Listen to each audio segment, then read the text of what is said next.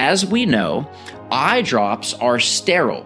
Ear drops are not. So that's why a lot of times if there's a shortage on ear drops, but eye drops are available, the doctor will prescribe eye drops to be used in the ear. That is totally okay as long as that's communicated to the patient, the doctor, and so forth, following protocol. But you can't go the other way because ear drops are not sterile. So that's why it's really important to ensure that the directions and the medication are correct. What is up, Fit Pharm fam? Welcome to the Fit Pharmacist Healthcare Podcast. My name is Dr. Adam Martin. I am a practicing pharmacist, nutrition consultant, author, and lover of living life to the fullest. Each episode on the podcast, I will dispense to you an innovator and expert in the world of healthcare so they can share their story, their struggles, and best practice tips to empower you to nail your nutrition, master your mindset, fit in fitness, and take your level of impact to the next level with simple solutions for how to live with passion and purpose. Thank you for spending your time with me today. Now let's discuss how to dispense your full potential.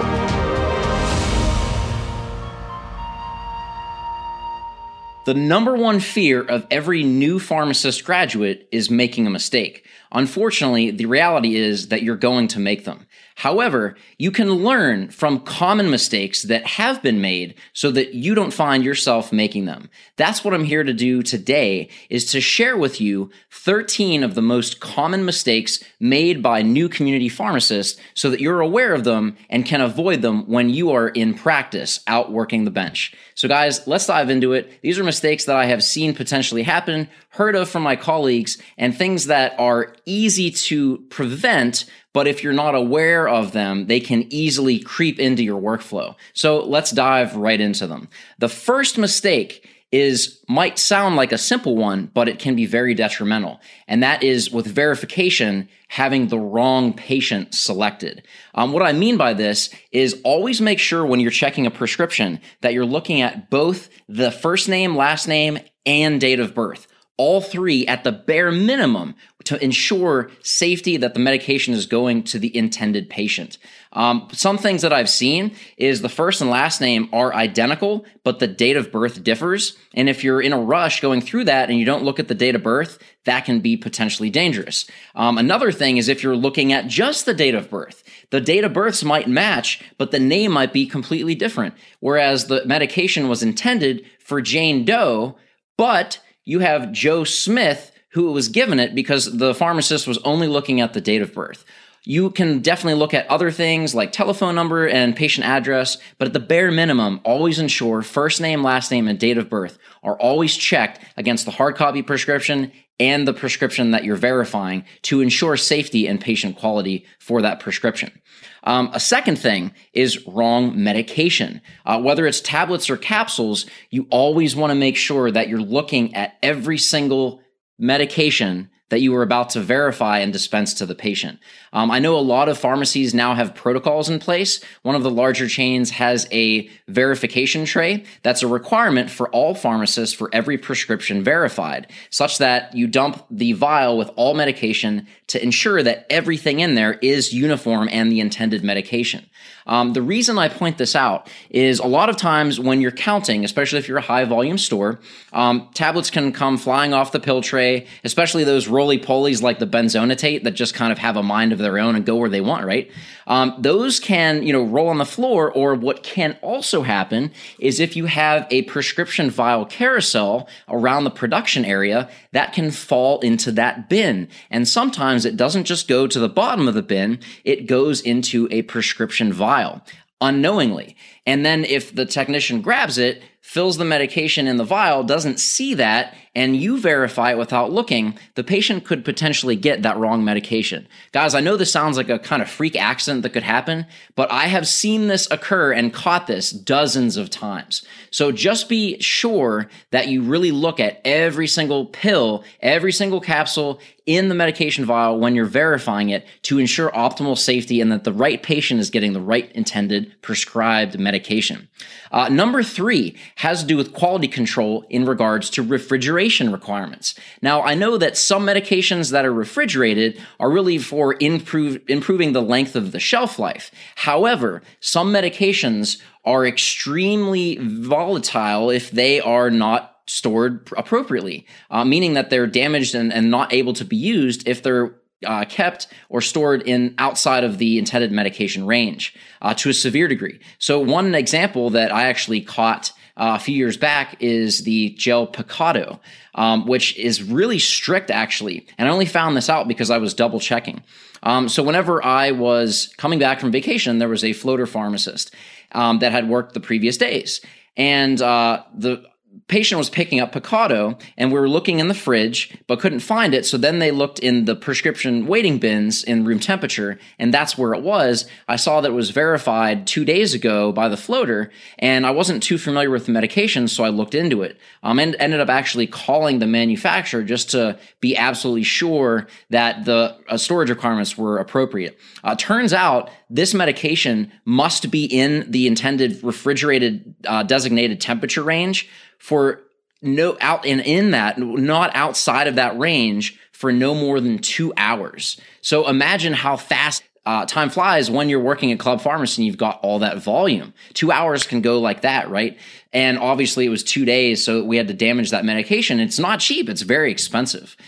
So one, for safety for the patient, but two, just as an inventory perspective from the business as a profit loss type deal, that can have a profound impact if you're not being adherent to those guidelines. So always make sure that you're checking up on that medication. If you do find that it was mistakenly put outside of the refrigerator when it's intended to be refrigerated, always do your due diligence to check into that, because you might just be surprised, like I was, to find out that it actually is extremely important to have it in that range all the time. 2 hour window, and we had to damage that, and it was a little expensive. So something to keep in mind, always check the refrigeration requirements. Multiple containers for one medication, error number 4. So a lot of times, as we see now, a lot of insurances are pushing for 90-day supplies. So with that, especially with inhalers or birth control packs, you get 3 units for a prescription fill. So for 90 days, you'll have a quantity of 180 for 3 Advair Discus, or for birth control, you'll have most commonly number 84 for 3 packs of a 28 tablet birth control. Now, I've seen this happen a lot too, where it's billed for 3 months, but only 1 is put in the bag. This happens very frequently. There are checks and balances to help prevent this in workflow at a lot of pharmacies, but this is still something that happens. We definitely want the patients to get the medication that they pay for, but it also will really be a great customer service tool to prevent any potential upset for a patient that paid for 3 months, only got 1, and they might live far away from the pharmacy or have a very hectic work schedule. So for them to have to go out of their way to come back, you can just see how that can kind of wreak havoc, not only potentially for their compliance to the medication, but also from a customer service perspective. So always keep that in mind, double checking the quantity, making sure that what is prescribed and billed is the same as in the bag, particularly 3-month versus 1-month supplies. Calculations for quantities is also getting a little bit more intricate. For example, Ozempic is a medication that can be a little tricky depending on how your pharmacy system indicates a box or the strength. That changes. Also, things like Victoza, if it's a 3-pen box or a 2-pen box, you always want to check every single individual package to make sure that it's correct, that it's billed correctly, so that the patient can get what they were prescribed. Number 5, I mentioned this, birth controls with regards to quantity. However, you always want to make sure that they are the same. Case in point is Junel, or as some people like to call it, Junelfi, which is the iron addition to that. A lot of times you might have 3 packs of Junel, but they're right on the shelf next to each other, right? So I've caught this a few times where 2 packs are correct because the prescription was written for Junel FE, but the 3rd pack that was labeled with that order was just plain Junel or a different strength. So always make sure that you're checking to make sure that if there's multiple units in an order, each one is what it's supposed to be. I know this might sound simple, but you'd be amazed at how many times I've caught this in my time as a community pharmacist. Number 6, and real quick with birth control while I'm on that topic, substitutions, so kind of like Synthroid versus levothyroxine being a narrow therapeutic index or narrow TI medication, you might be aware that that's a big deal. I want to also make sure you're aware that hormones, as that is as well, with birth control are also very sensitive to many women patients. So if you get a medication like a birth control and you're filling it and it's a generic or a brand name or something like that, always check the fill history for the patient preference. This will alleviate so much issue if you do this simple step. So if you're checking a birth control, just check the patient profile history and make sure it's the same brand, the same generic, because a lot of women are extremely sensitive to any changes, even if they're exactly the same AB rated. They can be really sensitive to those. So just ensure that what you're checking matches their preference and their fill history. And if it doesn't, make a notation or flag that at pickup so that you can interact with the patient to clarify if it was an intended change or there was some sort of miscommunication or mistransmission, which happens all too often with the electronic prescribing system, especially at a doctor's office when they have a new hire that's not too familiar with it. So a big thing with birth control, definitely a medication that should set off lots of red flags in your mind to double check these specific areas. So going into step number 6, or the 6th mistake that is commonly a fault of new pharmacist graduates, is counseling. So ideally, you want to talk to the patient then and there. Or if they're not there, call them. But as you know, being realistic in pharmacy world, that might not always be possible at that time. However, counseling is absolutely critical to ensure safety, and the best medication that is prescribed is given to the patient. If there's any inconsistency or slight sense of doubt, be sure that you counsel that patient. One thing that I used to do is I had yellow sticky notes, and I would write "See Pharmacist" and staple it over the barcode so that literally if someone was going to scan it, they could not scan it because that note was over the barcode. I know a lot of pharmacy systems now have a hard stop in place so that even if they scan that at the register, there's a block or pop-up that comes up. So the pharmacist must come over, enter their credentials to ensure appropriate counseling is provided to that patient. That's absolutely awesome. I'm so glad that that has been implemented in so many pharmacies. That prevents a lot of issues. But you can also use this note method that I've used since I was an intern, actually. And it's really been amazing at communicating things that are important to the patient, whether that's, are you changing from generic to brand? Is this a dose change? Are you doing a different birth control back to that? Or if you're moving, like let's say someone always gets metformin ER, but you get a script for metformin plain, most often it's a mistake by the doctor. The drop down on electronic prescriber or the nurse staff that was doing that.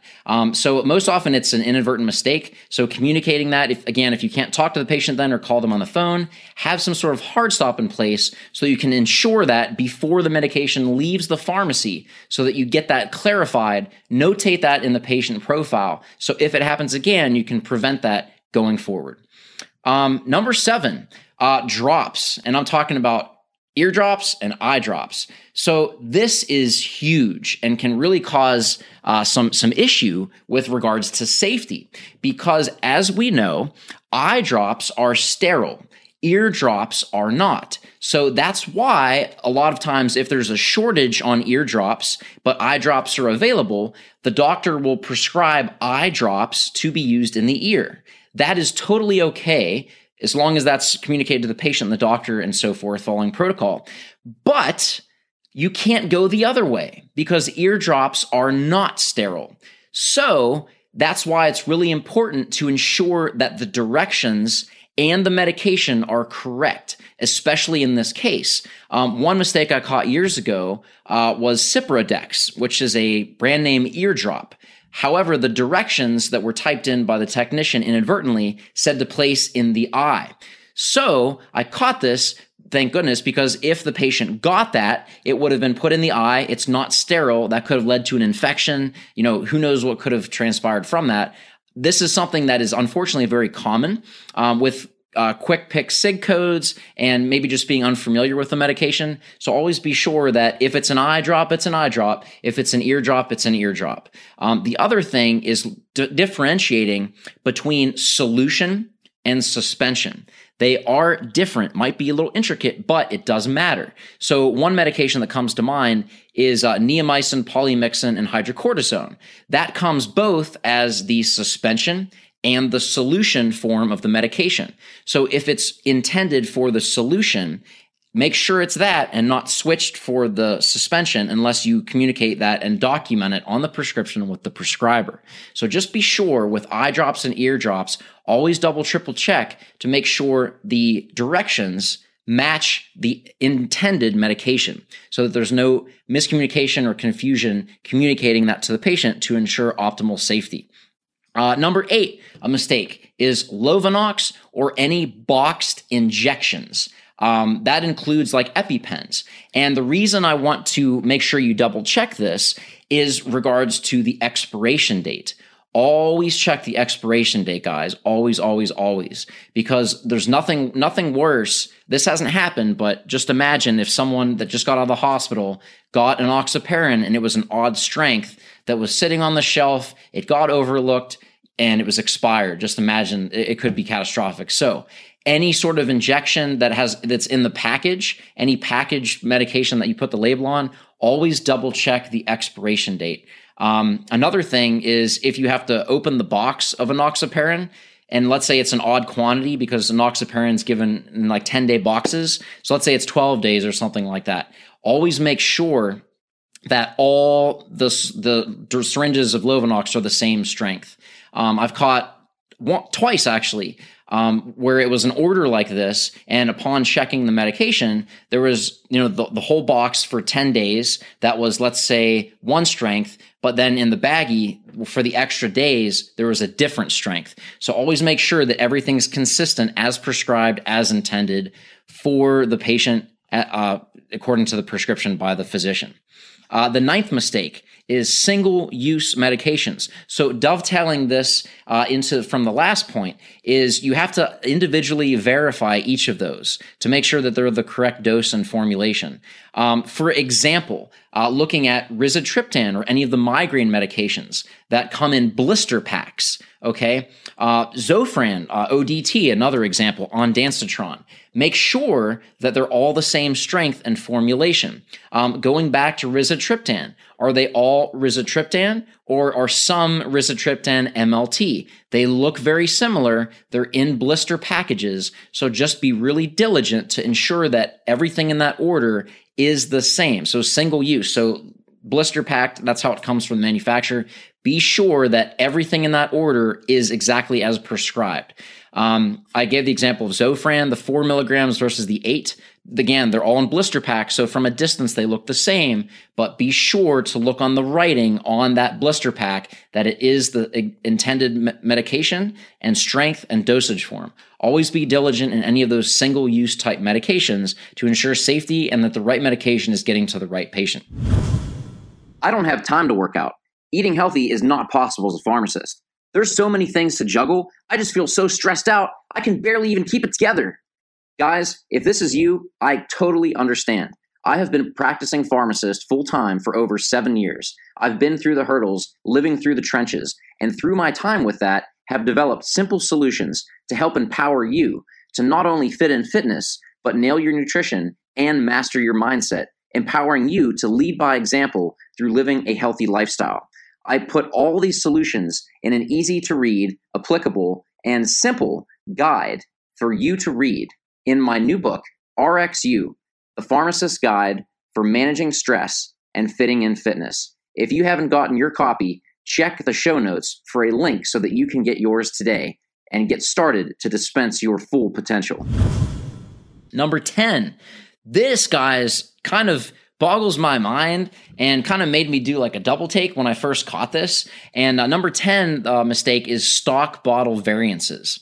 This is kind of crazy. So you think that, most medication bottles come in like a 90 count or 100 count, but a lot of times it differs, even if it's like the same medication from the same manufacturer. So they make different quantities, but the bottles look the same. And the only way to tell is to look on the bottle, 30 capsules, 60 capsules, or whatnot, because the technician or whoever's grabbing the medication to fill the order, if they put the prescription label on the stock bottle thinking that it's 90, but it's only 30, that can impact compliance and also customer satisfaction for that patient. So always be diligent in making sure that you check those stock bottle variances.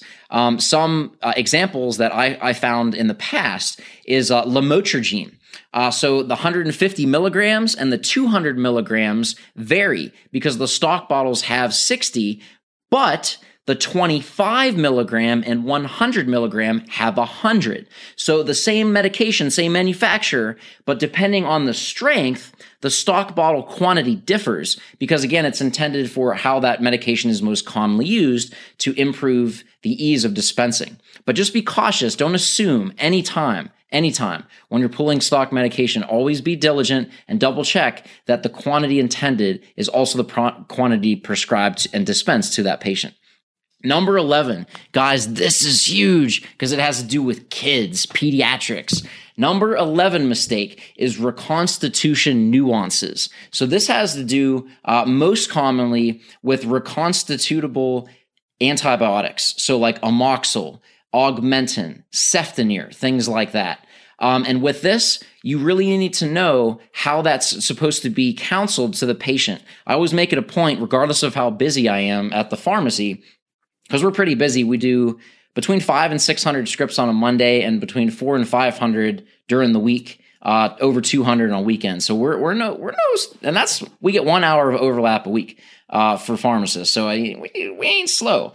So regardless of that, make sure that this is a big point, counseling on that medication. So Augmentin, for example, that needs to be refrigerated, needs to be taken with food to prevent stomach upset. However, if you have Ceftonir, glass bottle, be extra careful, and you do not want to refrigerate that because it'll make it too thick and won't be able to be administered to the child.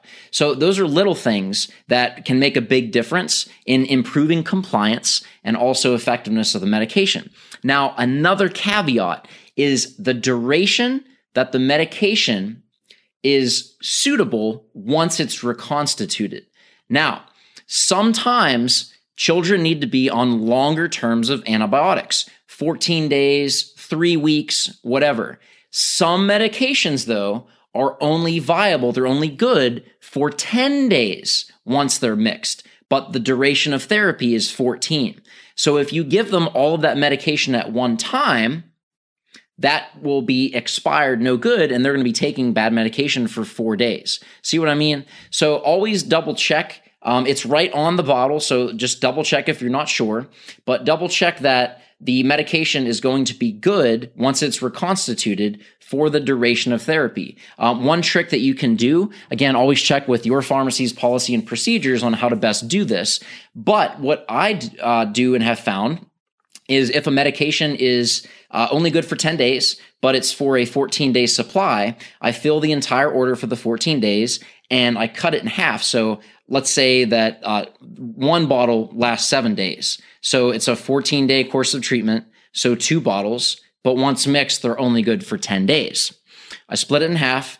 They pay for that order, and they are instructed, come back in 7 days for the second order. Just explain to them it's only good for 10 days, but your doctor needs your child to take this for 14. It's not good if I give it all to you. You won't have to pay again. It'll just be here set aside so that you can continue that therapy. So that's one option to do it. Again, check your policies and procedures at your pharmacy, but just something to look at with reconstitutable medications. Make sure that the duration of therapy coincides and aligns with how good that medication is. Like a lot of times they'll say discard after 10 days, 14 days. Make sure there's no disagreement with those. And if so, take steps to ensure that that's communicated to the patient and also the prescription order is filled appropriately with regards to those specifications.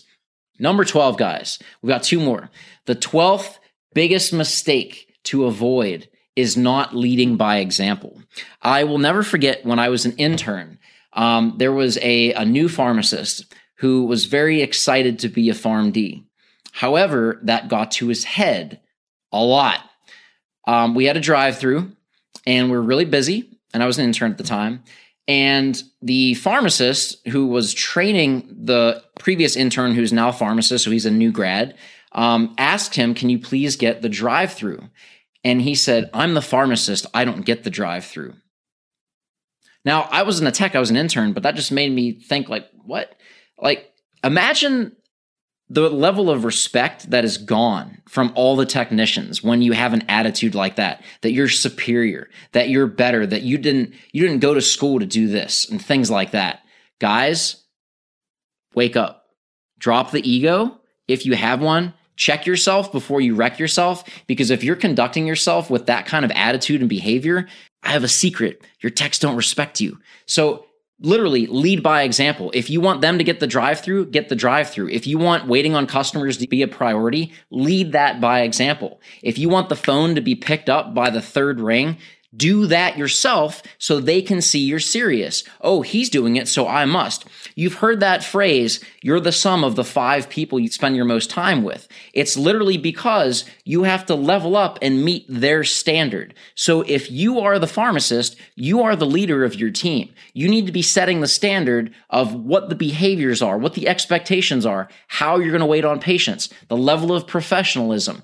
Where that is going to go in your workflow, you must do that yourself, because if you tell your techs to do something and you yourself don't do it, guess what's not going to happen? Exactly.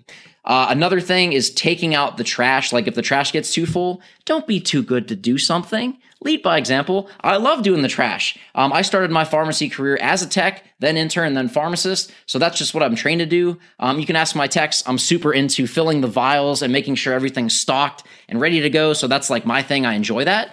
So if I ever need it filled, they do it automatically because they see I do it. They see it's a standard. They see it's important. So when you, the leader, perform those acts, that's going to inspire, encourage, and set the standard that this is the norm and this is what is expected. I do it, so you need to as well. Very simple concept, but I know you've got a lot on your plate. I know you've got a lot going on, but think of how much better your day will go if your techs respect you because they see you leading by example and carrying out what you expect them to do too. Huge concept. I really want to drive that one home. And guys, number 13, this one is not taught too much, but it's so true. The last mistake made by new graduate pharmacists can be a career killer because it will haunt you for days, weeks, months, maybe even years if you do not do this. The 13th mistake is not listening to your intuition. And guys, you know what I'm talking about. If you just had this feeling, like this itch, like maybe I should double check that. I knew I checked it, but I just have this feeling. You know what I mean? I just had this feeling like there was something not right. I needed to double check it. Or you were checking a prescription and it was good, but you just had this feeling and you wanted to just double check it to be sure. Imagine if you let that go and you get a call a couple hours later because the medication looks different and it wasn't just a different manufacturer. Or there's a pill in there that doesn't look right. Or you bagged the bottle in the wrong patient's bag. So now you've got a HIPAA PHI form to disclose, right? And you're going to kick yourself, not just for the safety concern and, obviously being concerned for the patient, but you had the feeling to act and second check it. You had the opportunity and you let that go by. Imagine that. And especially if it becomes like a really big detrimental thing, God forbid, but that can happen. So guys, if you get that intuition, if you get that feeling like something's not right, I want to double check. I know I checked it, but I just want to double check the name and date of birth. I just want to double check that all the pills are right. Maybe there's multiple vials and you want to make sure. Do it. It's worth the peace of mind. Because if you have that little doubt eating away at you and it turns out to be something that does happen, guys, that is so regretful and you do not want to live your career that way. So that's my challenge. If you have that little voice, if you have that feeling to double check or make a phone call to the doctor, maybe it's a common side effect or interaction with checking medications, but you just have this feeling to double check, do it. Do it, do it, do it. It's worth the extra call. It's worth the minute, the 2 minutes for the patient's safety, for your peace of mind. Always put the safety first, guys. When you do that, you cannot go wrong. Always put the safety first. So guys, that's it. This is my list of the 13 most common preventable mistakes made by new graduate pharmacists that you can prevent and avoid in your own practice. If you found these tips helpful, I have created all of them in a free ebook that you can get and share with your colleagues, your graduates in your class, and your interns. Maybe you're a preceptor listening to this. Maybe you are a new pharmacist and you have other colleagues that are graduate with you. My purpose for this is to help prevent mistakes, to really help push patient safety, because these are things that can be prevented. There are things that it's just an awareness type issue. So I think if we get the word out about this, I think that can really make a big impact in the patients we serve and our quality of life as pharmacists, so that we can hold ourselves to that high standard.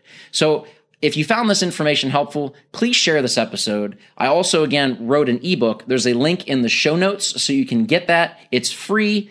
Totally free, no charge to you whatsoever. The whole point of this is sharing that information so that it gets to you, the future pharmacist or currently practicing pharmacist or preceptor teaching pharmacist, so that these errors can be made aware so that you don't make them, your patients don't have to deal with them, and you can be the fit pharmacist in your own practice. Guys, thank you so much for watching, for listening. This is Dr. Adam Martin with the Fit Pharmacist Healthcare Podcast. Go forth, be great, and dispense your full potential.